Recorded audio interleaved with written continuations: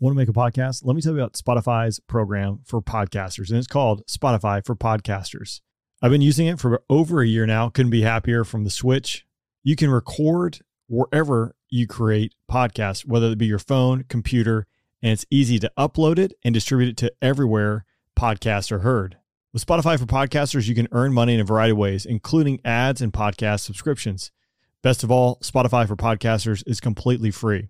So launch your podcast today. Get started with Spotify for Podcasters. Go to www.spotify.com/podcasters to get started. You're listening to the Afterburn Podcast, episode number 28. Altitude. Tower, Tower 6 is release to you, runway 4 left, 040 at 5, clear for takeoff. Seat tied, altimeter 0 eyes, we're clear for takeoff, clear for the airspace. Fire projector. My burn ramp curveballs at 354. Line set. Viper 01, be advised, the restrict area 6002 is still active. Lights on. Next picture 610, 15,000, targets in the back. Viper 1 targeted. I got cut by a vehicle or something. Our first launch was literally an Army sergeant ran to our TOC about a half mile, out of breath, gave us a piece of paper with some coordinates and said, you guys got to launch. That was our first launch in Afghanistan, like that. And then we successfully prosecuted that mission. Then Anaconda happened, and what had happened prior to Anaconda was the Army had crashed a few birds, and this is no slam on them at all. It was low loom, dust. It was horrible, and you had guys with limited experience in that environment. And so they had some accidents. That's the voice of my guest today, Yonel Yogi Dorelis. He's served in every branch of the military. And in that clip, he's talking about the opening days of Afghanistan when his unit was deployed there. He received a Distinguished Flying Cross for supporting Operation Anaconda. We talked about that in this episode, as well as his vast and diverse aviation career. So I think you'll enjoy it. Before we get rolling, just a few admin notes. Right out the gate, I'd like to thank my Patreon supporters. They're getting exclusive content over at patreon.com/the Afterburn Podcast. For as little as $2, you can support the podcast. You'll get these episodes ad-free and at least a day early. But depending on the level you join at, there's more exclusive content available. For example, flight leads and above, they're getting There I Was stories. So these are exclusive, standalone stories that you would tell after the debrief in the squadron bar. But there's more content there. And then something that's new is merchandise. Building out the storefront on the afterburnpodcast.com. But right now, Patreon supporters, depending on the level you join at, they're getting merchandise that's included with their membership. For instance, the Director of Ops level, which is the highest level, you're getting a hat, a coffee mug, a leather patch, as well as stickers that are included with your membership at that level. And it varies. So if you're looking to support the podcast, Patreon is one way to do it. But if you're not interested in that, just taking the 3 to 10 seconds to go over to iTunes, hit a 5-star review. And if you're willing to leave a few words there in the comments, I always enjoy reading the reviews. So if you drop a comment in there, again, that helps the podcast grow and expand and let Apple know they should show it to more people, because that's where this podcast gets listened to the most. So that being said, let's get into the episode with Yogi. Awesome. Well, Yogi, on that note, one, I appreciate you joining me in the podcast. For those who are listening, we've attempted to record this, 5 or 6 times. So we're finally here. We're making it happen. So thanks for joining me on the podcast. Before we get rolling, will you tell everyone just a little bit about who you are, where you're from, and what you're doing today? Well, my name's Yogi Dorelis. Yonel is my first name. Yogi's my call sign. There's a great story behind that because I managed to orchestrate my own call sign throughout my career. Once I realized you usually get your call sign for doing something stupid, but that's another story. I'm sure you can tell I was born and raised in New York City. Grew up in Manhattan. Rode the subway to school every day. Didn't own a car till I was 24. Yeah, I grew up in as urban environment as you can get. It's kind of like growing up in Georgia, just different. Well, I spent 3.5 years in Valdosta, man, so I get it. Yeah, you understand then the dichotomy there. Yeah, so I grew up don't come from a military family. You know, uncle served in World War II, had an older cousin who served in Vietnam, but don't come from a military family at all, but was attracted to it. Oh man, I mean, I'm one of these guys, everyone who knows me, you know, reconnecting with people from high school so everyone remembers me drawing airplanes in school, and just the military I mean, honestly, I saw the Sands of Iwo Jima as a kid, and I'm like, I'm going to be a Marine, you know, and I kind of was focused on that from as far back as I could remember. Like I said, no real strong military background in my family. Matter of fact, grew up with a single worker mom. She was a typical Jewish mother, probably wanted a doctor or a lawyer, and I shut that down early. You know, that wasn't going to happen. And I'm sure she hoped I'd grow out of it, but I never did. Was really focused on being a Marine officer. That was really the goal for me, to be a Marine officer and Marine aviator. Unfortunately, I didn't correlate being an officer and being a good kid. I was not a good kid. I was I straddled the line between good and bad. And when I got to college and walked in the officer selection office in New York, there was a colonel there, a Mustang, who basically told me, come back in a year, because right now I would not consider you appropriate candidate for this program. He sat me down.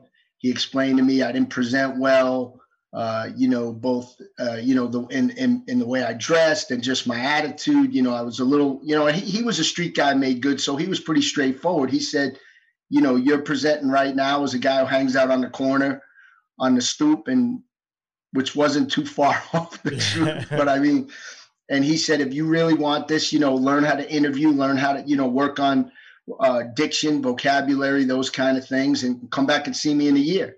And you know, I guess he figured, hey, if the guy wants it, he'll be back in a year. And I showed up back in a year, a different person, ready, you know, a more serious college student, more serious about everything. And I was accepted into the officer program.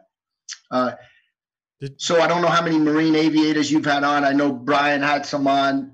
The path to being a Marine officer, obviously the academy, ROTC, but Marine Corps has a unique thing called a platoon leaders class program, which provides college students opportunity to go to officer candidate school while they're in college, then come back and be in an inactive reserve status, collect some money, and then you get your commission when you graduate. Now, they offer two options. You can do it 2 summers in a row or 1 10-week.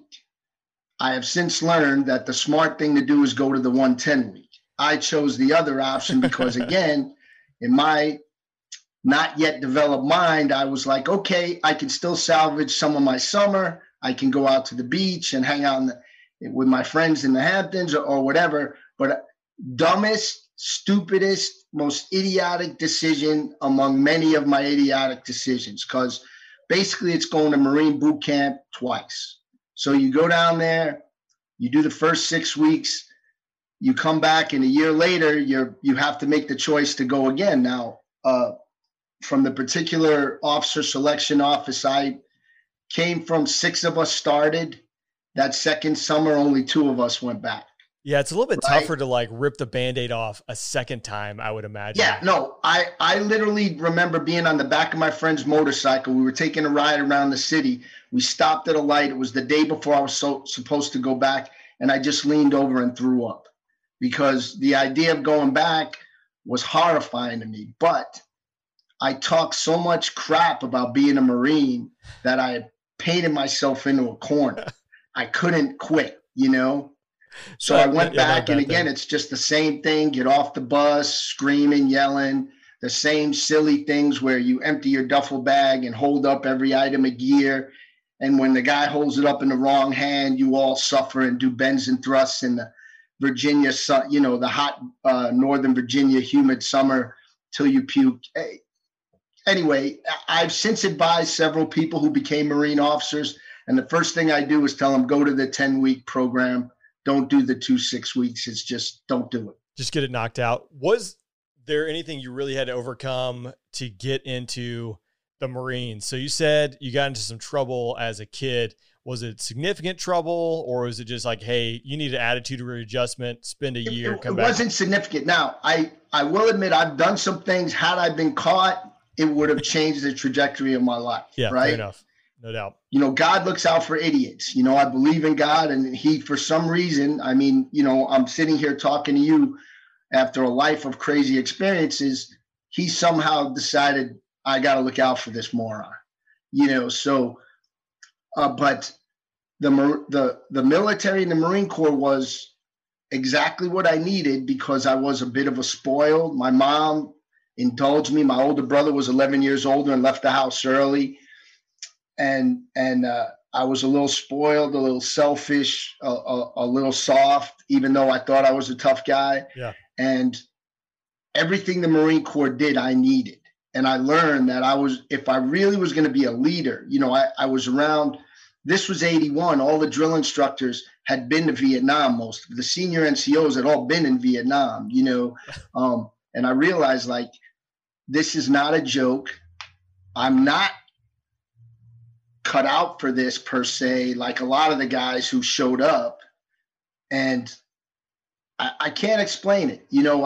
I decided this is what I want. I have to do it. It wasn't easy. I was, they tell you to be the gray man. I couldn't be the gray man if I tried. So I used to think my name was Just Begin, because they would just walk up to me and go, "Just begin." And I would be doing bends and thrusts. It was the greatest experience, but the toughest experience of my life. And the farther I get away from it, the more I realize what a transformative and great thing it was for me. Yeah, you know what I mean? Yeah. I will owe the Marine Corps any success I have in life. What little modicum of success I've had will be because of the things I learned, the principles, values, and things I learned in the Marine Corps. And I say that, as cliche as it sounds, 100% convinced of it. No, I mean, it makes sense. I mean, it completely changed your trajectory and put you on the path you're on today. And it sounds like it could have been a very different path. And talking to young people, I'm the same way. Like, I did some dumb stuff that, it could have gone south, and the trajectory I've been on would have been completely different. So someone's watching out for me, and I'm forever thankful and grateful and blessed because of that. The unfortunate piece that young people don't realize today, or not all young people realize, is, especially going to the military, one or two dumb decisions can have ramifications that impact their entire life. And even in today's culture is even worse. There's 10 cell phones all recording what you're doing, and you're one step away from being on YouTube or plastered, being the next viral thing. Yeah. And not a good way. You're 100% correct. And I mean, I'm just grateful, that I kind of had that goal where I knew, okay, there's certain lines I can't cross, you know what I mean? And I'm kind of glad that kept me, but I did. I don't want to mention them here because they're frankly embarrassing and things I'm ashamed of, but there were things that, would have changed, they would have put me in jail, pure and simple. And I don't regret my upbringing. I'm glad I had the upbringing I did. I'm glad I kind of, seen the things I did and was exposed to things I was. I think that helped me in a lot of ways as an officer and as in the military, believe it or not. But yeah, I mean, I don't, like I said, I mean, now that it sounds cliche and dopey, but man, the man upstairs has looked out for me. I don't know why, but he did, but yeah, the Marine Corps was great. And unfortunately my timing, I just have the worst timing in the world. So I got my commission and went to TBS. Every new lieutenant goes to TBS. It's basically a 6-month infantry officers course at the platoon level. You're basically trained in small unit tactics at the platoon level. You're a company of lieutenants led by captains who've been out in the fleet and some NCOs to assist. And you all get the various leadership positions and the various problems, as well as, you learn some of the administrivia involved in being a Marine officer. You learn about fitness reports and enlisted reports, and you get a whole book on etiquette and how to present, how to present yourself at social functions and what fork to use, believe it or not. But After that, I was on an air contract, so I was slated to go to flight school. Well, at the end of TBS, they used to have something called a 3-day war, where it was a basic 3-day field exercise.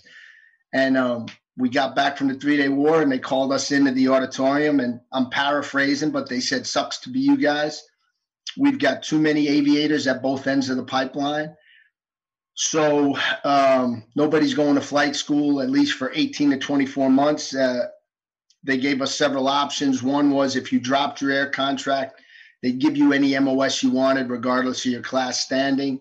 And then those of us who wanted to stick it out and wait for the air contract, they stick us where they wanted us for 18. Like I had orders to the 7th Truck Battalion in Camp Pendleton, California. It's a good thing every Marine's a rifleman first, right? Right.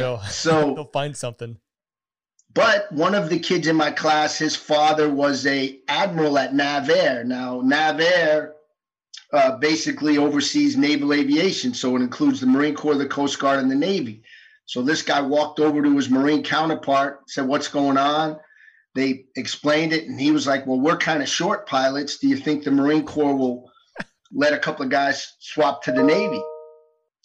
And the Marine Corps being the Marine Corps, and I get this, they're like, "You might get a couple of guys. Sure, give it a shot." So these Navy 06s show up and they say, "If you're willing to do this, we'll make it happen. And you'll go down to Pensacola next week. We'll update your physicals. And then if that works out, we'll swap you to the Navy." So there was 4 companies at TBS that were kind of at various stages of TBS that disaffected. Now, I was done. So I was like, okay, I have nothing more to prove in the Marine Corps. This sounds like a good idea, but I drank the Marine Corps Kool-Aid, so I was really struggling with it, right? Yeah. The captains called student platoon commanders come in, and they get a chance to talk to us. Now, in my company, there was 2 infantry officers and 2 aviators who ran, each captain ran one of the 4 platoons in the student company, right? So the first infantry officer, he's a Mustang. This guy is out of a mold. He looks like a Cro-Magnon man, jaw out to here, arms bustling out of his rolled up sleeves, former enlisted infantry guy, just central casting right off the bat. Hardened. I'd rather dig ditches in the Marine Corps than fly jets in the Navy. If any of you guys do this, you're traitors. I don't want anything to do with you. He walks out, right? The other infantry officer, much more, I think he went to Harvard or something, much more mild-mannered, hard guy, but just different, kind of the nerd assassin type, He's like, you guys got to do what's best for you. Whatever you do, I respect it. Good luck. You guys have busted your ass here. You deserve to get what you want. I'd love for you to stay in the Marine Corps, but good luck. He walks out. The 2 aviators come up together and they go, "We will deny this in public, but if you guys don't take this deal, you're stupid." And they walk out. So that kind of cemented it for me. Yep. And I took a few weeks, months for the paperwork to come through.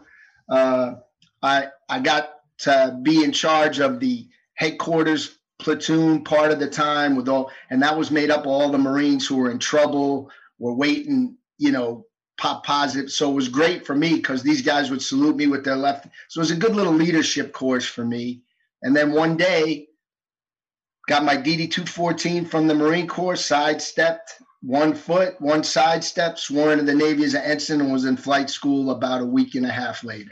It's wild to me that the Marines fall under the Department of the Navy, yet you had to get separated from the Marine Corps in order to go. Yeah, it's a different branch of the service. Just like the Space Force is now a separate branch of the service under Department of the Air Force, it was a win for the Navy because they have trained officers, right? Yep. Trained plus, because now, obviously we're probably a little more squared away than your average naval officer. And, it met their requirement. And for me, it was just growing my hair out a little bit and putting on a different uniform. So demarining a little bit. It worked out. Pensacola, I'm sure you've been there. It was It was a stressful, tough year, mainly because you're fighting the temptation to have too good a time. You have to, again, it was another place where I learned to buckle down. And so, if I wanted to get through, because I wasn't academically gifted, nor was I particularly gifted in the aircraft, that I was going to have to take it a little seriously. I found that I was not a natural pilot, even though I had 40 hours of, because I went to Embry-Riddle for a semester and flunked out, but that's a whole different story. Neither here nor there. But I got 40 hours of 172 time. I found out that didn't help me much in the T-34. I got a little airsick during acro, so that was a little bit of I just buckled down, and I knew I just was always fascinated with helicopters. I got to be honest. I never was like, I got to be a fighter pilot or nothing. Like, I know a guy who quit flight school because he did not get jets. In the Navy, when you get done with primary, you track either jets, helos, props, right? It's probably changed some now with the different aircraft, but then it was, you tracked fighters, you tracked helos, or you tracked props, which was going to be either P3s or C-130s, right? This guy didn't get jets, he quit, which I think is the craziest thing to me. Like, he literally was like, if I can't fly fighters, I don't want to be a pilot, which I remember the first day we got to flight school, the Admiral said, I wish I was where you guys were. Two things I remember. He goes, I wish I was where you guys were. And two, you will be happy no matter what you fly. Work hard, pursue your goals. But if it doesn't work out, you will be happy no matter what you fly, And, but I ended up, I just finally said, I want to be a helicopter pilot. So when it came time to put our dream sheet, I put helos. Did you want that, like, knowing going into pilot training, or is that something as you learn more in pilot training that you figured, hey, I want to go fly helos because of the mission? Or is it just the fact that those things are just shaking themselves apart that really attracted you? I was fascinated, I was fascinated with Hueys from Vietnam and all the footage. And I had met a guy who flew Hueys in Vietnam, and the guy was just cool, man. He was just a cool dude, Yeah. I'd met him in Hawaii. He was kind of like a laid-back dude who was an older guy getting high, but he had just flown, 2 tours in Hueys, and I just thought he was a cool dude, And but we got to take fam rides in the helos, not up front, but in the back. And I don't know. I was just like, yeah, I like this, man. And I'm sorry to backtrack. While I was in college, I saved up money to take a helo lesson in an old Bell 47, the kind of helos you saw in MASH. Yep. Well, we crashed. He was showing me other rotations, and he crashed the helicopter. And we walked away, and I didn't get hurt. Now, ignorance is bliss. It could have turned out a lot worse, but it usually does in those cases. His buffoonery was not the ultimate buffoon. So I came away going, well, shit, you can crash in a helicopter and walk away. This is pretty cool. I think I want to fly these. You and I might be wired slightly different. Yeah. So, I picked helos. I don't regret it. I loved them from the minute I got in one. I did think I would never graduate flight school the first time I got in it, and he gave me the controls. And I remember, first of all, he has one finger on the cyclic, showing me how to hold a hover, right? And he goes, I'll give you the pedals first. The way they do it, I'll give you the pedals first, then I'll give you the collective, then I'll give you the cyclic. I remember just before he gave me the cyclic, he goes, keep it in Florida. And then once he gave it to me, it was just, a wild ride. And I went home that night and I almost cried because I'm like, I'm never going to get this. I screwed up. I should have went props or something because I'm never going to get this. I'm going to fail out of flight school. I'm going to be on a ship in the Indian Ocean in a month. I was just horrified, but it worked out, and one day I could hover, like the light bulb comes on and you can hover and you can do all this stuff. And it's like, then you're like, wow, this is the greatest thing ever. And I like the low to the ground sensation. I just fell in love with it. I loved it. And, I love watching you guys zoom around. I love when you guys come help us out and drop bombs and shoot guns. But I'm just like, I like the fact that if something bad happens, I can hopefully land this thing and run away. Yeah, that is kind of the nice thing. I always wondered, like, if you're on an instrument approach and the weather's bad, You're like, well, I'm at men's. If you can just hover versus, No, see, that's everyone always asks that. No, we're doing it just like you. Like if I hover in IMC, unless I have a coupled hover system, it's spatial D plus a million. Yeah, you know what I mean? Yeah. I mean, one of the biggest dangers are brownouts. If you see these brownout landings, I mean, because if you can't spot that drift, that lateral drift, that's what gets you in trouble. So yeah, no, and we're the only advantage we have over you is I can do an approach. If I really wanted to, I could fly an approach at 60 knots. We generally fly them at 90, 90, but that's the only advantage I have is as I get close to mins, I can slow down so that if I break out and I'm close to the ground, I'm not going to do some high yucca maneuver, but we still have to fly an approach just like a regular airplane, and I think that's good. But you're like the thousand fixed wing guys ask me that. Can't you guys just hover down? I'm like, no. I'm like, this is easy. I just can't see the runway. I'm just going to hover here for a minute and wait for the weather to get better.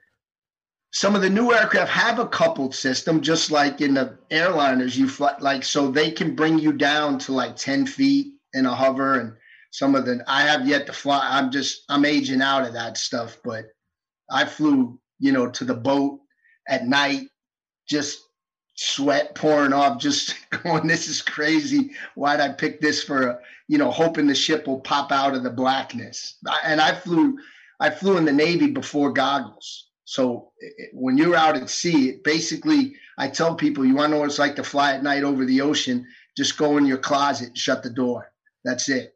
Yeah, I can attest. I've told a story on a couple podcasts where I was being interviewed, and it was flying over the ocean, doing some practice dive glides, which we did one round of it and realized this is dumb because we can't tell what are boats and what are stars. And that's when we had goggles and we had I would say a decent moon, but we definitely had starlight so you could see out there. I can't imagine doing that with no illumination out there. That sounds insane. And throw in some high seas or something like that just to make it sporty. Nope. When the ocean is smooth and it's is almost worse because the starlight reflects off the ocean, so you can't tell if the stars are it looks like a mirror. It's crazy. Nah, I'm good. That's kind of like why I'm pretty proud of my gold wings, you know what I mean? And that's why the Navy guys swagger a little more, is because it's sometimes you're out there and you're like, this is absolutely retarded. I should have been an accountant, but you just do it, because you got no choice. The boat is the only game in town. I'll throw this out there. They could use a runway that's fixed to land. That's another option out there. It's true, but you can't take that runway and sail it off the coast of bad guy land and make them understand that right off their coast is enough firepower to turn their country into a parking lot. I think, I'm trying to think, maybe it's an MH-53. I know you've probably seen the video. I think it's laying on the back of a destroyer. It's laying on the back of some kind of boat. But it gets, the one that flips over? Yeah. It's a 46. Yeah. I flew 53s in the Navy. So I flew CH-53Es, which is huge. But yeah, there's a lot of things that can catch you out there. But honestly, flying in the Air Force, aviation as a whole is just a inherently dangerous profession. And the kind of flying you do in the military, as you well know as an airline guy, it's completely different than civilian flying. And, you are hanging it out there. They do the best they can to mitigate the risk, but we're asked to do a job that involves significant risk. And you learn, look at getting gas at night off the tanker. Right. You do it, I do it, right? Think about it. It's routine. Like you said, it's routine to us. But when you look under the goggles, at times I'd be flying in the mountains in Nevada and I'd look under the goggles and I go, this is insane. It's cool, but it's insane. Think about going to the tanker at night. I like tanker at night and you are in the weather and you're rejoining, trying to rendezvous with the tanker at night in some skosh weather. But it was routine. You didn't think about it. You just go, okay, we'll do this, we'll do that. And you're sweating a little bit when you're flying, but to the average person, it's madness. And, you take the average GA pilot and talk to him, even a guy who's been flying a while, and just tell him the stuff you've done. And, you know, it's going to think about just aerial refueling in general. Right. It's kind of crazy that we've come up with a way to pass jet fuel from another flying object to another flying object. Yeah, but it's like you said, all I care about is the time, the point, and really the frequency. That's as detailed as you get as far as the brief goes, because you're just going to go out there and do it. It's be on this track, or if it's not a track, you give some coordinates, you work the times out. I mean, and, you know, when you were flying CAS in Afghanistan, you know, you're cycling back and forth to the tanker to make sure you can stay on station for whatever troop. I mean, it becomes routine, but now that I don't do it anymore and I watch films of it, I'm like, one, I miss it, but I'm also like, that's kind of crazy. You know, I'm flying this helicopter within 40 feet of this other aircraft, you know, while taking on Jet A at 1,000 pounds a minute.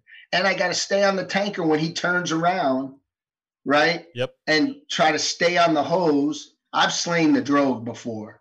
You know, I've put the probe right. Everybody's going to do it, but but you got to stay on this tanker. So you're flying formation to try to stay on the hose and still get gas. I mean, it's nuts, but it was the best job. They paid us, man. I was talking to my old boss just recently. So he was working with some engineers and talking about max reforming the aircraft. And so this was specifically talking about the F-35 engine. And, you know, they've designed it right where you can go idle to max, and they're thinking maybe you do that once in every now and then. He's like, no, when I go out and fly BFM, I mean, that's 100 times in a sortie. I'm idle to max, idle to max, idle to max. Like, it is taking the plane, the aircraft all the way to its limits, because that's what you need to do when you go out there and fight. So you're asking a lot, and the margins of error that are the tolerance there is really small when it comes down to, if you go left or right just a little too far, it's going to be catastrophic. I mean, even, you know, with helicopters, you know, and I mean, we have our weapons guys who go through it. You know, we max perform the helicopter. I've done BF, you know, I've fought other helicopters, fought an F-16, you know what I mean?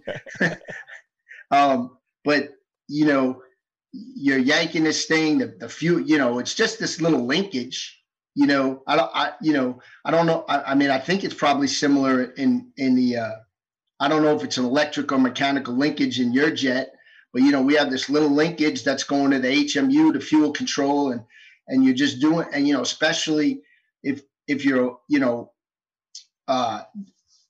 doing NOE and you're trying to, you know, we're at 100 feet, we're trying to use the terrain to mask us. And then, you know, when you're dealing with an LZ and you're trying to come in and then you're getting shot at, you're just constantly performing this aircraft. I mean, the Air Force HH-60s have these 308 beam cracks just because we beat the crap out of them especially since the war for 20 plus years. And they keep getting reinforced, you know, and thankfully the new aircraft will be online soon I mean, everything we do is to a limit. And when you compare it to civilian flying, like the flying I do, it doesn't even come close. You know, everybody's like, oh, you're an air ambulance pilot. That sounds so cool, and it's a great job. But in essence, I just take off. Sometimes I land in the desert or on a highway, and I land on a hospital pad, and I don't maneuver the aircraft, you know, like I used to. I don't, you know, just like you. I mean, it's completely different. You know, it's completely different, and it's you learn some good stuff. Yeah, no doubt. And so I don't want to jump too far ahead because I want to talk about the air ambulance, what you're doing now, but you go into the Navy and you're flying MH-53s. You do that for a little bit. 7. All right, 7 years, and then transition into the Army, correct? Yeah, so I got out. I was a moron, and I thought, you know, I had my second kid, and I didn't want to be gone, and yada, yada. The Gulf War had ended, and I was like, you know what? I think I want to do the corporate thing. All my buddies were seeing these headhunters and getting jobs, and I got a job back in New York for Airborne Express in a management capacity. I literally knew in a week I'd made the biggest mistake, and I literally went back to the Navy and said, can I come back? And they were like, too bad, so sad. You know, so I just shotgun my paperwork out. New York has a bunch of aviation reserve units from all the services around. The Army Guard just got back to me the quickest. I became an Army warrant officer, flew in Huey's, was a W-2, was a great unit. A good percentage of guys had flown in Vietnam. They were cops, firemen, lawyers, doctors, and it was really a flying club. We didn't do anything tactical. The Huey was on the way out as a platform, as a viable platform. They were starting to get Hawks in the unit. So it was great. Like, you'd show up for a drill weekend, and the lieutenant would brief the mission. He'd say, I want you guys to go do this, this, and this. And he'd walk out, and the W-3 would go, we're not doing that. We're going down to Atlantic City. I know a Chinese place down there. We'll do some low level on the ocean. And we go down and we take a 4-ship to Atlantic City, eat in the all-you-can-eat Chinese buffet, or something that this W-3 had liked, and we'd fly back. And, it was just these guys were great. They were great pilots. I learned a lot from them.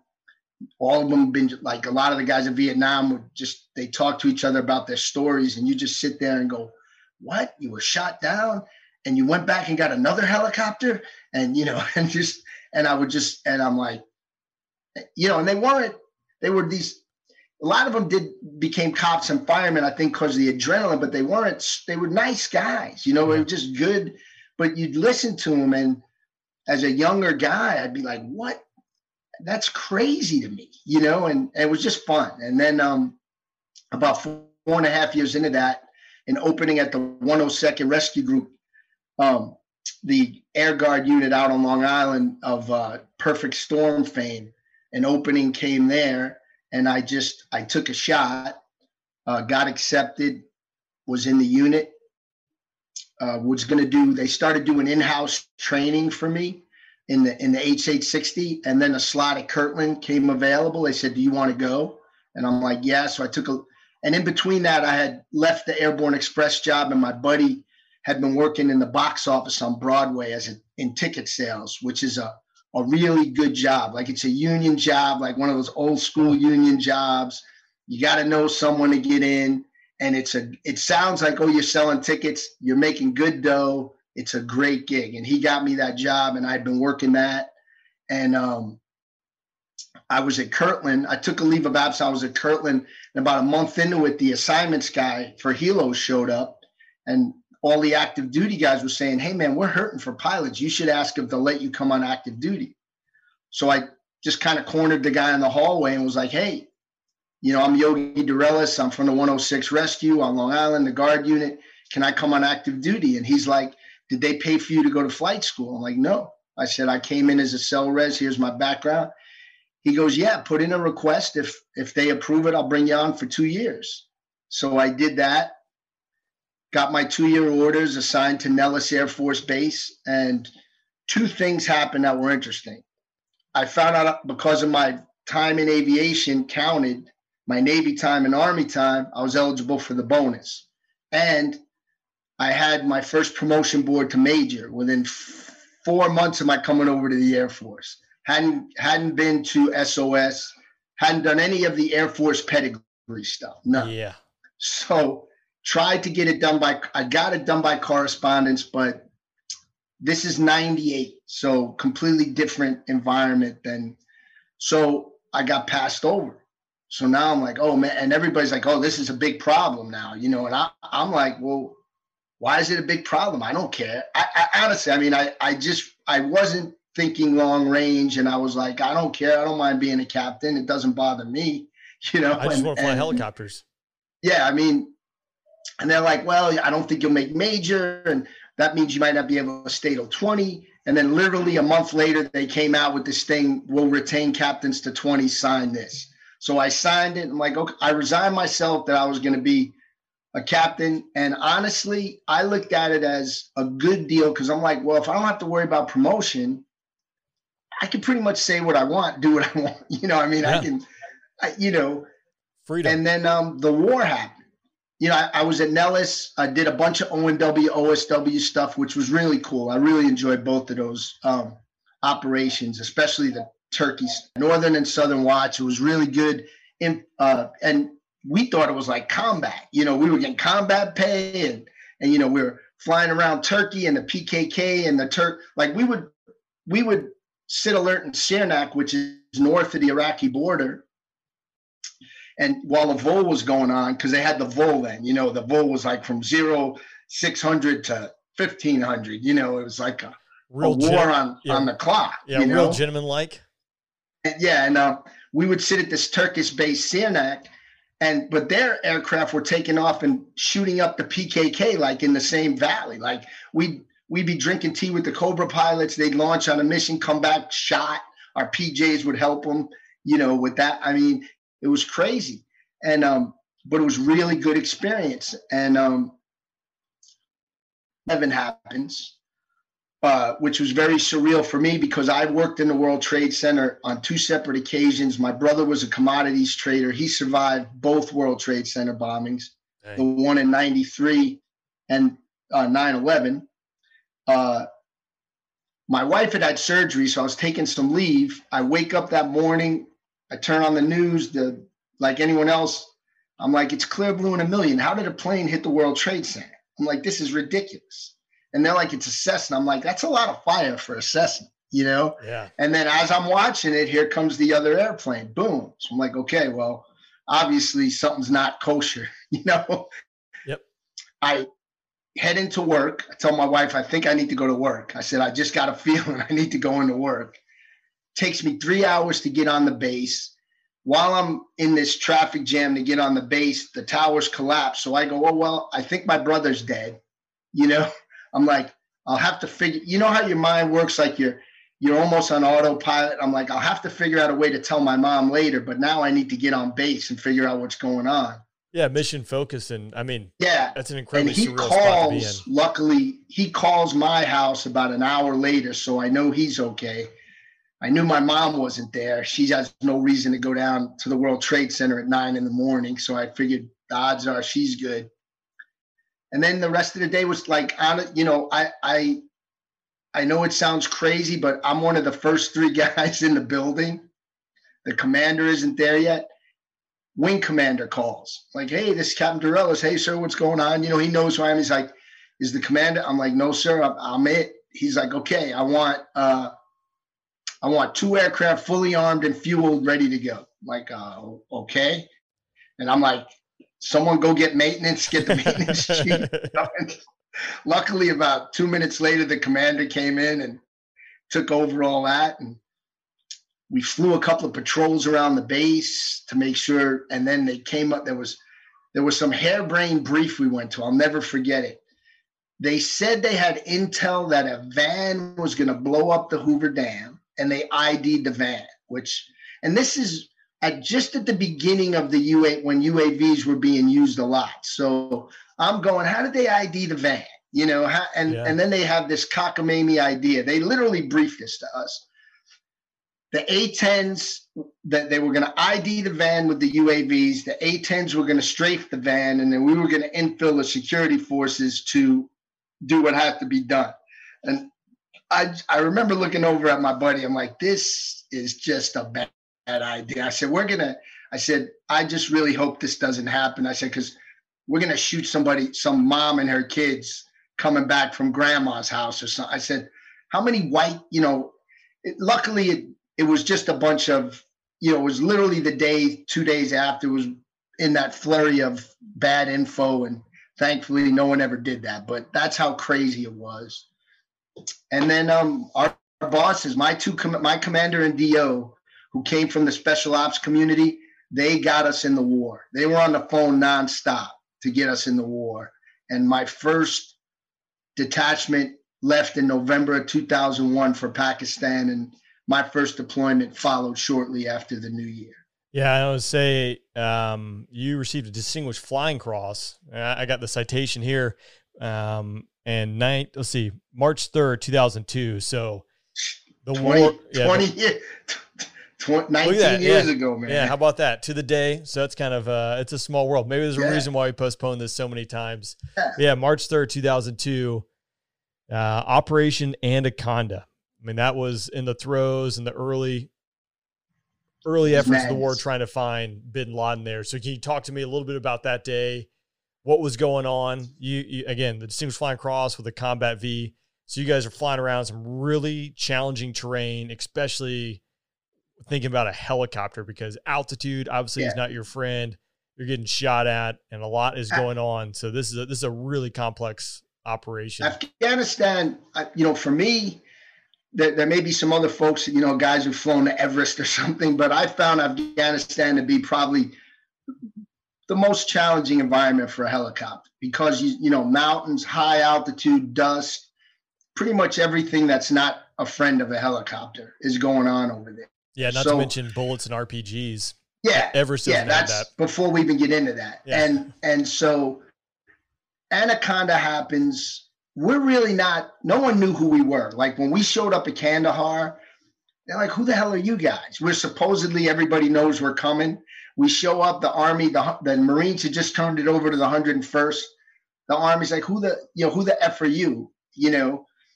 And we tell them, they're like, we got medevac. What do we need you guys for? It just, no one knew who we were. We weren't in the planning because we were an ACC asset.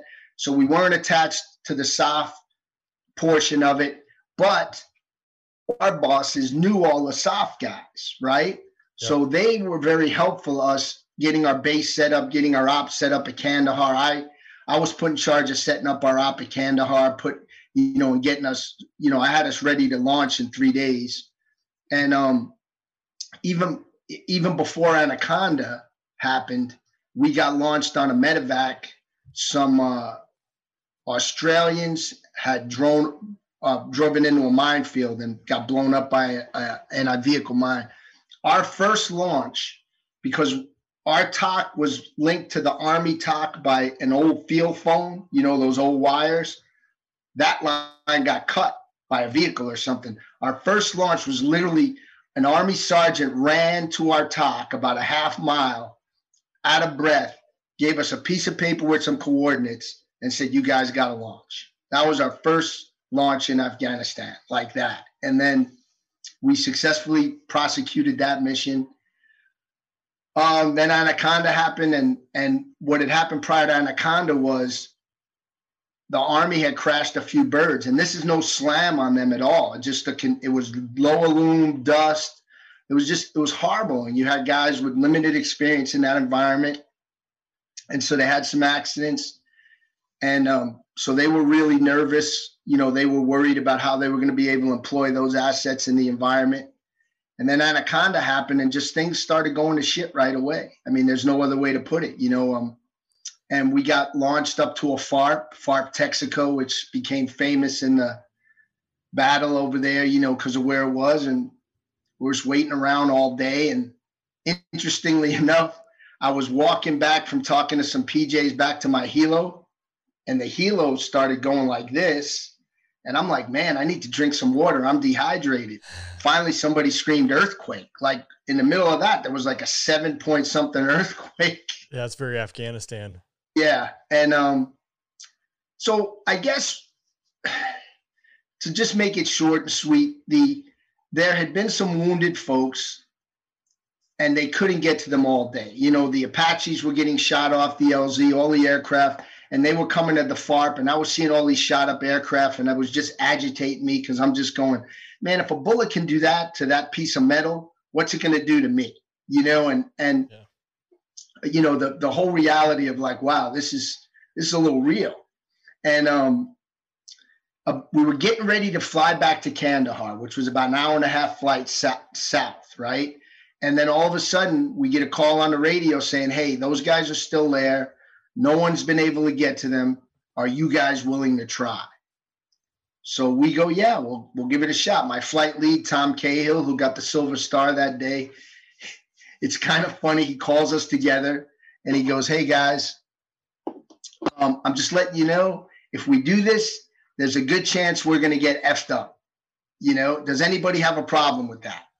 So I'm going, well, yeah, I kind of do, but I'm not going to say anything, right? And the PJs being PJs are like, no, let's go right now, So I'm like, oh man. So we get in, my mouth is dry, everything. And it just was a crazy night. Like, we're talking to the KAOC, which was in PSAB, right? Which unfortunately was our launch authority, which is, now that I'm retired 10 years, I'll say that's the dumbest idea ever, to tie it to that higher headquarters for us to launch. And it did cost some lives down the road later, I think, but they're passing intel to us that we've passed to them, that we got from local. We're getting it from the local soft, we're getting fed we're in the top getting fed by the soft guys, the 10th Mountain guys. So we're going, hey, this is what's going on. We send it to them. They're sending it to us. Then we're talking to a JTAC, which we don't know this, but he's not co-located with the people we're trying to find. He's in the TOC talking via radio to the people we're trying to find. But we don't know this, right? Yeah. So it just was your typical cluster. I mean, it's the telephone game on steroids under immense amounts of pressure and stress.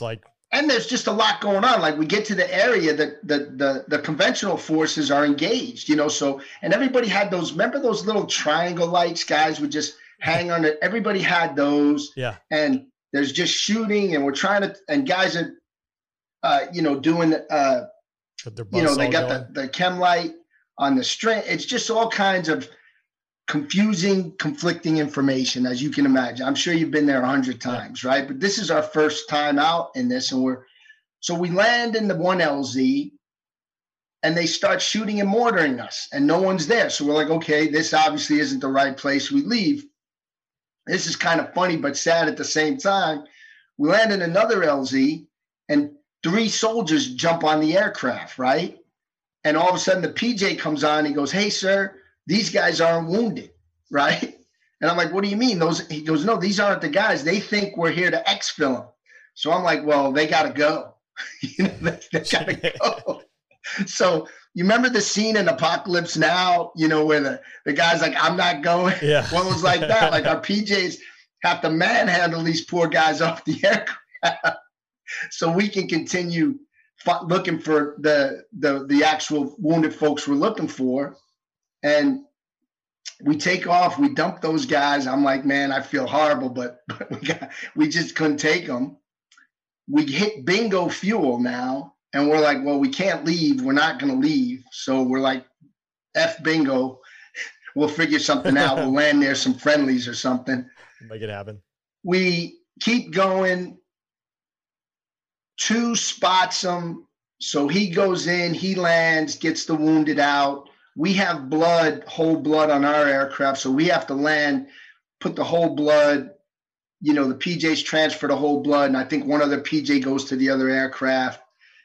We get these 3 guys out. They're shooting RPGs. It's just a blur. Like, I remember seeing tracers, and I'm just like, do I owe these guys money? Like, why are they shooting at me? What'd I do to them?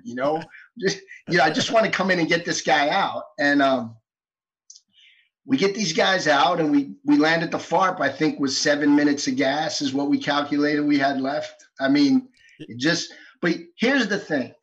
I'm very proud of what we did, and I'm obviously humbled and proud to receive that award, but that was the beginning of the war, right? So that was a big deal. But in the context of combat search and rescue and the community I come from, those kind of missions happened routinely after that, routinely. Yep. So it seems like a big deal, but if I read the citations from some of my friends or the things I've witnessed or seen subsequent to that on my other deployments, it was just routine. I mean, we lived up to the legacy left by the Vietnam guys, and I also think we were victims of our own success because we pull off a couple of rough missions. We had a FLIR that the Army guys, except for the 160th, and so we would get called out on missions when the weather was shitty. We didn't have a Red Cross, so we could shoot back. So anytime it was very challenging or very scary, they would ask us to do it. And again, the Army guys, the Army medevac guys, need wheelbarrows as much as anybody, and I've seen them, and they will do anything. A lot of times their bosses won't let them do it because of the risk, right? It wasn't because of their want. I want to be very clear about that. Like, those guys are heroes, and they're as ballsy as anybody. But sometimes because we had guns or we had FLIR, they'd, get the Air Force guys to do it. And the PJs are just, again, I mean, we could do stuff that they couldn't. Like, we had the Jaws of Life. We had sometimes diving gear that the other guys. So we just had some capabilities that the regular Army medevac guys didn't have. So we would do a lot of crazy stuff, but listen, I was along for the ride on that. I mean, I was just basically navigating. I got to fly a little bit.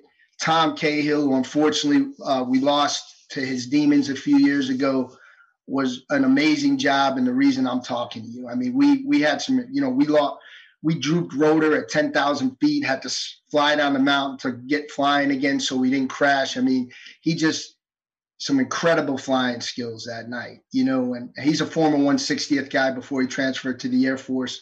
I mean, just incredible stuff that there's no doubt a lesser pilot, we would have crashed. I was definitely, couple of times that night, I was convinced. I'm like, well, this is where it ends, in the mountains of Afghanistan here. I'm like, it doesn't look good. I'm not going to lie. Like, there was one or two times where I'm like, we're going to crash. I figured we'd crash. I didn't know what would happen after that. But, if it wasn't for him, he kept us out of some really, and he had already crashed in the Hindu Kush once about a month earlier. Jeez. Yeah.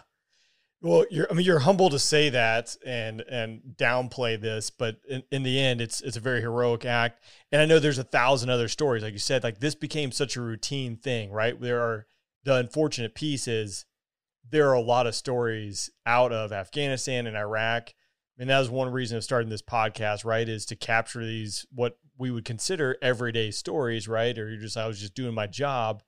But I think it's important to capture that and tell that story, because it'll get lost in time otherwise. And, it's life and death. You're like, I'm going to die in Afghanistan tonight, which probably 5 years before that, you probably couldn't have found Afghanistan on the map. I wouldn't have found Afghanistan on the map before 2001. To digress for a moment, like, for me, I'm man enough to admit, like, I wanted to know I wasn't going to be a coward in one of those things. I'll never tell you I'm a hero, but I definitely know I'm not a coward. I can look another warrior in the face and say, I've done my thing, and that was important to me. So to be able to do that, but then after you prove that, then the mission becomes everything. Your job, the legacy of the, kind of like the Marine Corps, you're the holder of a proud legacy previous. Well, in Air Force Combat Rescue, the Jolly Greens, the Pedros, that legacy. And then it's just, look, if we don't go, this guy's going to die. And we go, who am I to say I'm too valuable or I'm not going to go when some guy's going to die? And I know in your case, I'm sure you've listened to the voices in a tick. When you hear that and you hear them talking, it's like, you gotta go, or some of the special operators, some bearded savage looks you in the eye and goes, hey, sir, if shit goes south, you're going to be there, right? You say, yeah, that's, that bond is, you can't not go, you know what I mean? And so that, and I'm just proud. It's cliche, but I'm just so proud to have served with the people I served with. The caliber of people I got to serve with, especially in combat rescue, is just amazing to me. Like, there's countless acts of bravery that I witnessed myself, plus the anecdotal ones, just the people I know, just the willingness. My buddy Aggie crashed, lost his leg, and he went back with a prosthetic leg and flew for a while.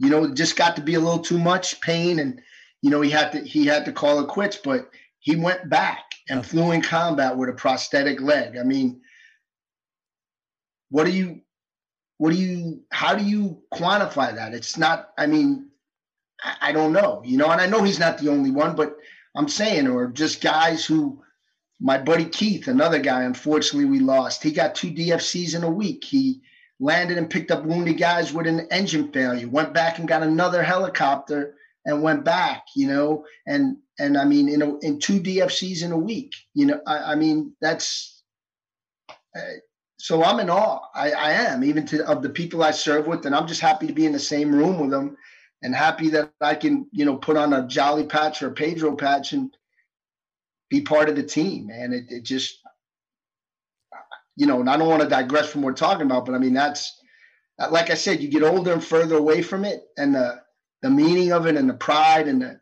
the exceptional people you realize you got to be around. It's humbling to be a part of it, right? It is. And you've nailed it. The organization, the group of people that you get to call your friends, your comrades, I don't think you'll find that anywhere else in the world. Maybe in the fire service or, a police department, but it's to a certain degree, I don't think you'll find it outside of the military, because the job is to go out there and hang it out. And at the end of the day, it's each other. That's what you're there for. And it's cliche to say, but I mean, I wholeheartedly agree is that bond is unique. I'm willing to bet you felt this. Like, I remember coming back, we flew primarily at night. So we come back from a mission supporting. For a while, we followed the 160th and the tier 1 guys around when they did their hits in the busy part of Iraq 6-7 time frame. You come back to Balad after a mission, and we'd land, and I'd be putting my gear in the truck, and the sun's coming up, and here come the 160th birds with all the shooters' legs hanging out, and they'd land, and they'd be taking a prisoner out, and the dog would be wagging its tail, and they'd fly by, and the little birds would fly by, and a couple of guys would wave at you. Then we had these Navy birds that were there doing their support. They'd land, and the sun's coming up, and I remember going, man, I don't think I'd want to be anywhere else in the world. Like, this is the greatest job a person could have. And people to this day go like, they don't understand, but I would literally go like, this is the greatest job in the world. And I know, like any pilot, walking out to an aircraft when the sun's coming up, early morning, just that turbine sound when you hit the start, I mean, and they're paying you, and you're just like, I'm a lucky son of a, I mean, and I'm grateful and thankful. I consider my military service a privilege. And again, it's the most cliched thing, and people roll their eyes. It was absolutely the privilege of my life to do this. And I just got to do it in a bunch of different uniforms, which is cool, but it was a privilege. Yeah. For me, I know the mission aspect of it, I think I found like the most rewarding, right? And that's something I struggle with is it was no doubt my time in the military. Obviously, there's some exceptions to it, but especially like the last deployment with doing OIR, it was a fighter squadron, a maintenance squadron. We were a group, so we didn't have a wing yet. So that's a little bit smaller for those who don't understand. And it was everyone there was purely focused on the mission. There wasn't all this BS that went along with it. As you go fight a war and a wing builds up, all the frivolous stuff comes along with it. The random training that you don't need, the reflective belts that are the most important thing in the world. Yeah. All that silliness. I saw that from Afghanistan early when we were just like Wild West getting the job done to when Big Blue showed up. Yeah. It's a different world when Big Blue shows up, right? And that's the piece. Like, I'll remember that because, again, everyone there and everyone had a buy-in from the cops who were guarding the jets and the planes. Like, they knew when we dropped. They knew when we were doing stuff. Everyone had buy-in and they were focused. And they knew what their piece of the puzzle was and that they had to play their part to make it happen. And if they didn't, the mission wouldn't happen. And when you get large enough as an organization, that's where I think we start failing because people start losing focus. I remember, as a SEAD guy, right? Suppression of enemy air defenses, as a fighter guy, you want to think you're tip of the spear. That's a support asset. You're there supporting. Doing close air support, you're a support asset. You're there to help other people do their job. And sometimes we lose focus really quickly on what the mission is or what the focus is. You're preaching to the choir, right? I mean, I was a passed over major, fine. That was my own, kind of doing because I wanted to stay flying. But my last few deployments as a passed over major were great. because all I did was shield my guys from the BS.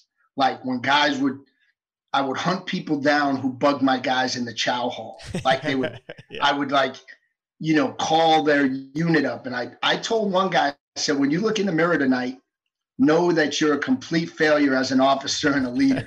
And he was just really, and I'm like, yeah, you yelled at a fellow officer in the chow hall over his mustache length. He had chewed and I'm like, you couldn't just take him, and in a chow hall full of mostly enlisted folks, you embarrassed a fellow officer. I'm like, you couldn't just take him aside and go, hey man, that mustache is a little crazy.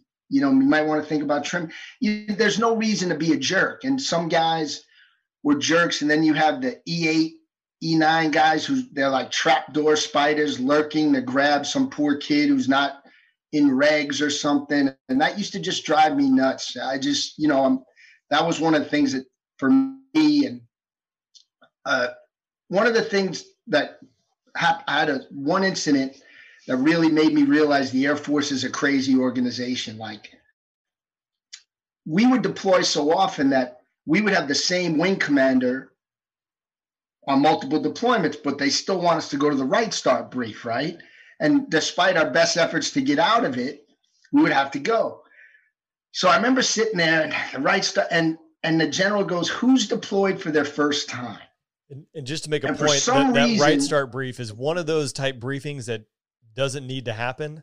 Exactly. But it's one of those things that follows when everyone shows up and someone doesn't have enough time or they're not focused on the mission. But he goes, who's their first deployment? So you get your bevy of young kids on their first deployment, but about 6 E9s, and I remember 2 or 3 O6s raise their hand. And I'm like, how do you get to senior rank and have never deployed? And we've been at war for almost a decade now. This is late. This is, I think, 2008. And I'm just like, how is this possible? And then that's when I realized, but those are the people that are going to come over there and they're going to be, why aren't you wearing your reflective belt? I mean, they wanted us to wear reflective belts all the time so that when we scrambled, they were like, just take them off before you get in the aircraft. I remember telling my commander, I said, sir, on the offhand chance that I get killed and Al-Qaeda's filming my body as they steal my watch, right? I don't want to be seen in a reflective belt. Right. Like, I don't want to be shamed in the afterlife right. for this. I mean, my family can deal with them stealing my G-Shock, but I don't want my kids to see their death. And I mean, I was half joking, half serious, and it was just, so the mission focus, and there is a difference. And unfortunately, I think this is a little magnified in the Air Force because I'm curious to get your thoughts. I think in the aggregate, if 15% of the total Air Force has the potential or will ever hear a shot fired in anger, I think I'm being generous. Yeah, I would agree with that. I think that's probably, I would say, so very generous. I mean, I don't know. I had arguments with guys about emergency leave. Like, hey, I got to get this guy out. Well, the guy who does that, it's his day off today. We don't want to. I'm like, I don't care.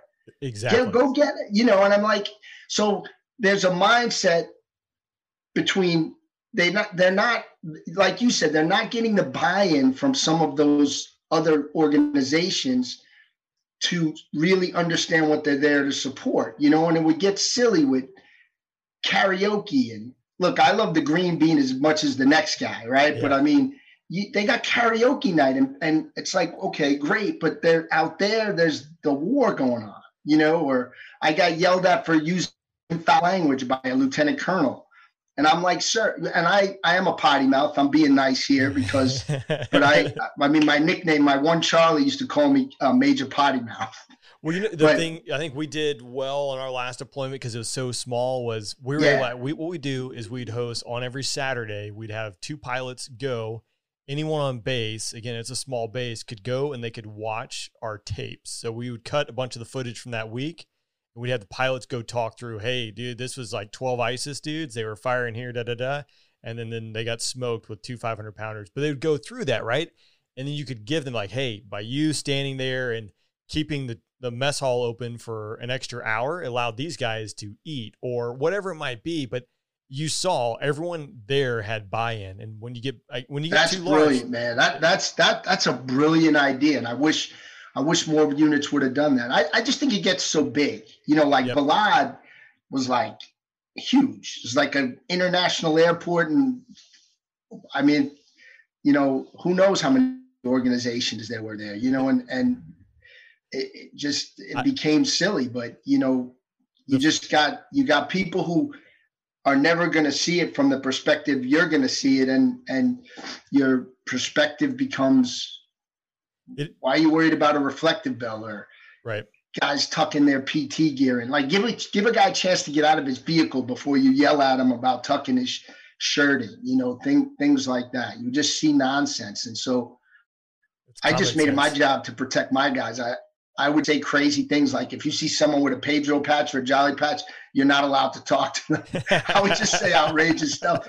And my boss, God bless him, he covered his ass by going, he's passed over. What do you want me to do? Yeah. Like, I can't send him home, I need him. So, I need him. It's a good spot to be in because you can be the protector. Yeah. I guess the other funny story I have is from Shaw. So I show up to Shaw. There's 3 fighter squadrons. The F-16 is not a quiet plane. I go to get my annual dental exam, and I'm getting clean. And the dentist is in there, and she's asking me what I do. I'm in my flight suit. Meanwhile, you can just hear the jets taking off for the go, and it's deafening, right? Even the dental clinic, which is like a mile away from the flight line, and you're like, well, I fly. And she's like, well, what do you fly? I'm like, F-16s. Where are those at? I'm like, they're here. That's what I do. You're just like, there's only Rain. so much you can do, Rain, I have had, I know you're not going to believe me, right hand to God, on 2 occasions I've had Air Force 06 pilots go to me. The Air Force has helicopters? We used to, they'd be like, you guys are Army pilots, right? We'd be like, no, we're Air Force pilots. It doesn't surprise me. It doesn't surprise me, which it should, but I believe it wholeheartedly. I mean, no, I'm being when I first got in the Air Force, I did a, dog and pony show at Nellis. Some full bird C5 guys, we have helicopters. That's, that was my frustration, right? It's the Air Force. What is the mission? And there are obviously some other aspects of it, whether it be, special operations, combat controllers, PJs, JTACs that are they're mission-oriented people, and they're doing the mission, whatever that might be. And again, you have to know where you fit. Like sometimes you're a support asset. As a fighter pilot, you're a support asset at times. Sometimes you're the tip of the spear and you're slinging AMRAAMs to go kick the door down. Other times you're making sure people can get into and out of wherever they need to go safely. And you have to know where you fit in that. And I think it's easy. The focus is easily lost. And we go down the rabbit hole of this. And it's obviously the discussion many a time at the squadron bar. The Air Force could do itself a favor every now and then by tweaking that. I used to get in some good arguments with a couple of my academy buddies, and on doctrine. And I'd be like, listen, because they'd be like, the Air Force can win wars. I'm like, no, the Air Force can facilitate. And again, I said, and again, this is from my Marine Corps background. I said, wars involve acquiring real estate, and the real estate will always be acquired by a 19-year-old with a rifle.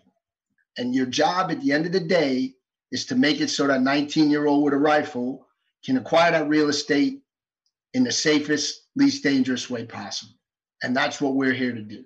And we can strategically affect that by diminishing the enemy's capabilities, be it whatever that capability is. That's sort of my philosophy. Now, I got in some good arguments, guys who fell into the Billy Mitchell, but it's interesting. I believe everything is built around supporting Private Schmuckatelli as he goes about the country's business of, gaining that real estate or going out and finding bad guys and shooting them in the face, yep. In the case of the bearded guys, I think that's what we do. And, that's my philosophy on that. No doubt. I would agree. So real quick before we wrap up here, you've retired. What are you doing today? Okay. So I retired. I didn't want to get a real job. I've had a couple of real jobs. I never really liked them.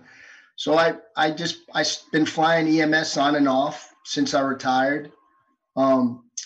It's a great job. I work a 14 on, 14 off schedule. We work 12-hour shifts. So I have 2 weeks off a month, which allows me time to spend time with my grandkids and stuff. And I've always been, as far back as I can remember, a movie buff guy. Like I, used to go to movies as a kid, double features, triple features, me and my friends, my brother and I'll even go alone if I need to see a movie. And I've always been interested in acting. And it was something I was interested in, but flying was really my love, So when I retired, I just decided, hey man, give it a shot. The great thing about our experiences is one in aviation in general, you learn life can be short. And two, add war to that. You're like, well, we only got one shot at this thing. Let's do what we want to do. So I decided to pursue some acting, and I got really lucky. Started taking some classes, joined an organization called Veterans in Media and Entertainment, which is basically a networking group for veterans in all aspects of the entertainment industry. And they work with some casting folks in New Amsterdam. That medical show on NBC was looking for some veterans. I sent in a tape. They liked it. I got to be a guest star on it. If you're ever interested in watching it, Hulu, season 2, episode 7, you'll see my ugly mug within the first 10 minutes of the show. Have to go check it out. And I've been pursuing that ever since. I like it. COVID came along and kind of slowed things down. Now I just got a manager and we're working on an agent, and we'll see what happens, and then as I mentioned earlier, unfortunately, I got a little kick in the, no pun intended, in the Jimmy with this prostate thing, and got me doing a little research. Rain, it's I think the rate among pilots is like twice the normal population.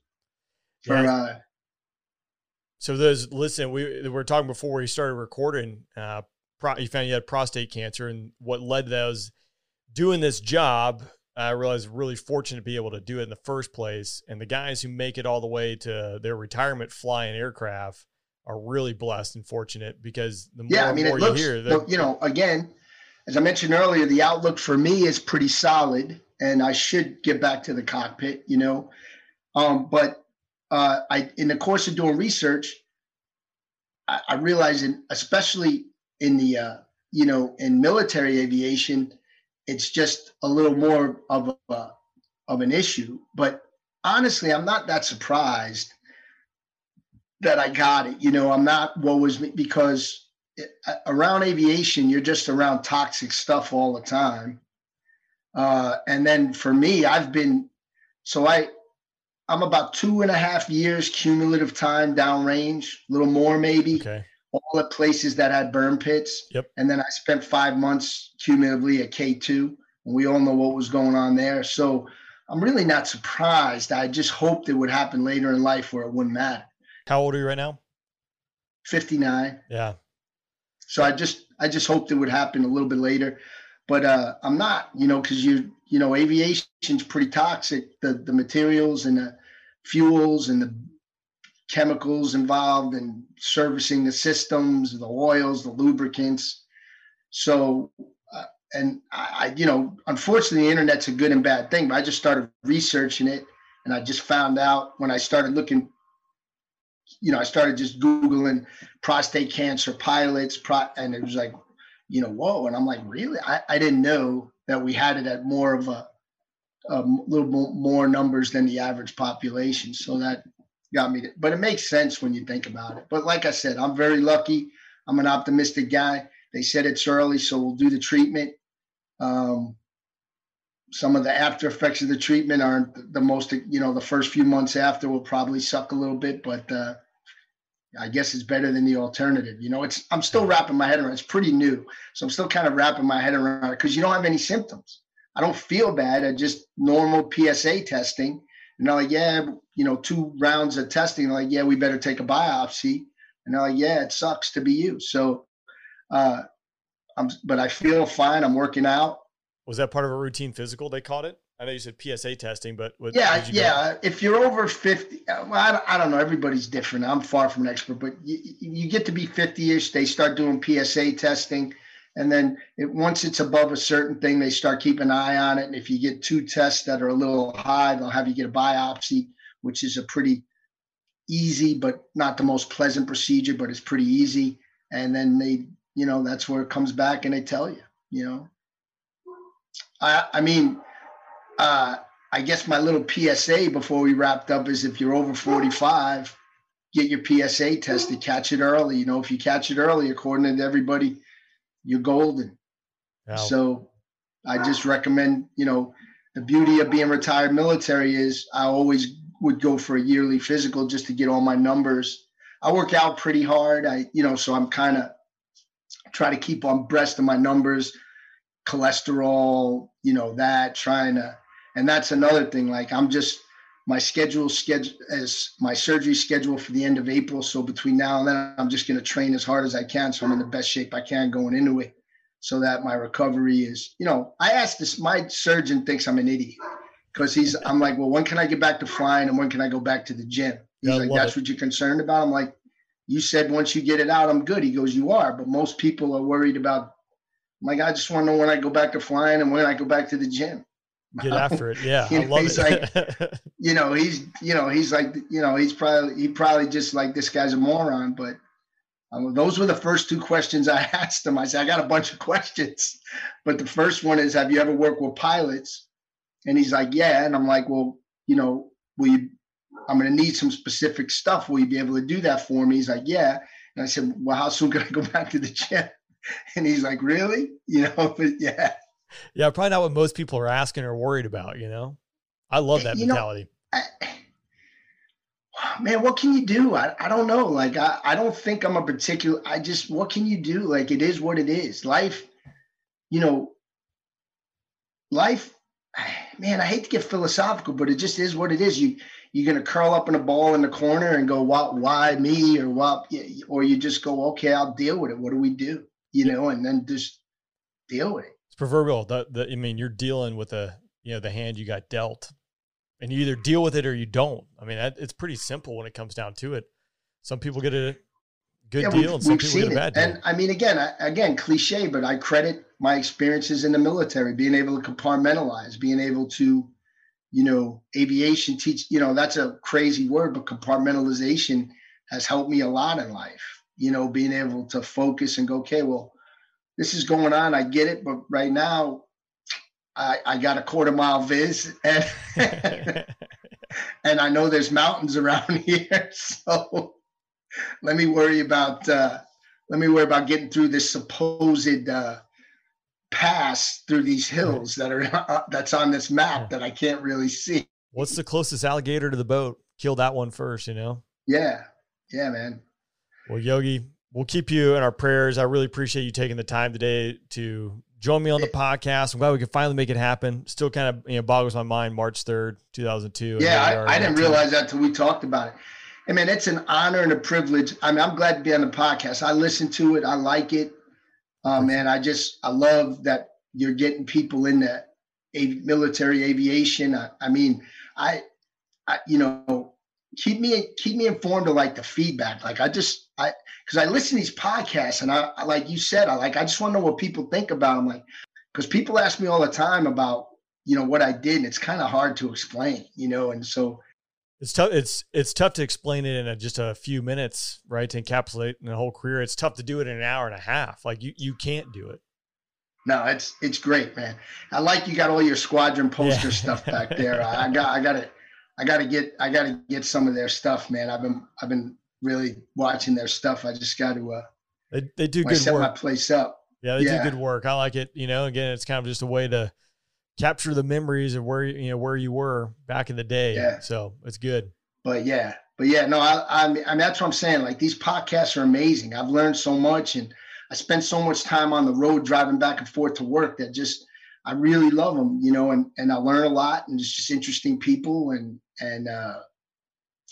it's great because people have some great stories to tell, man. And it's just, I have like crazy lives like you know. I'll say it's the perfect one to wrap up on, because Yogi, I mean, that's the exact thing. Is your story, I mean, it fits right in there, right? And it is another one, and it's another data point. And even though it's like it's just one episode, you've lived an entire life in that and done some pretty incredible things. So being able to capture some of that is pretty awesome. I'm humbled to be able to do it. I'm a lucky dude, man. Got a great family, great grandkids, 2 beautiful daughters, 4 beautiful grandkids. This country's given me the opportunity to achieve every dream I ever had. I mean, silly ones like, oh, I want to be an actor. I've been on TV. Maybe it'll never happen again, but I mean, that's why I love this country, man. If you think it, you can try it and do it. No one ever said, you know, when I joined the Marines, they were like, I remember walking in, they like, yeah, give it a shot. Like they were like, I don't know, dude. Know how. You know, my first time I went to an enlisted recruiter, and they were just like, I don't know, dude, but hey, if you want to try it, give it a shot. I mean, that's the greatest place in the world, man. And getting to talk to people like you and be on your podcast is a gift, and I really appreciate it, John, very much. Yeah, Yogi, thanks for joining, man. I really appreciate it. It was good finally linking up with you, man, and I'll be listening. Keep in touch, and I'll be listening to your podcast. You've got a permanent fan from now on. I appreciate it. My drive's down to Yuma, man. Cheers, brother. See you later. Fly safe. Hope you enjoyed this episode. Again, if you're looking to support the podcast, get these episodes ad-free, patreon.com/the Afterburn Podcast. Until next time.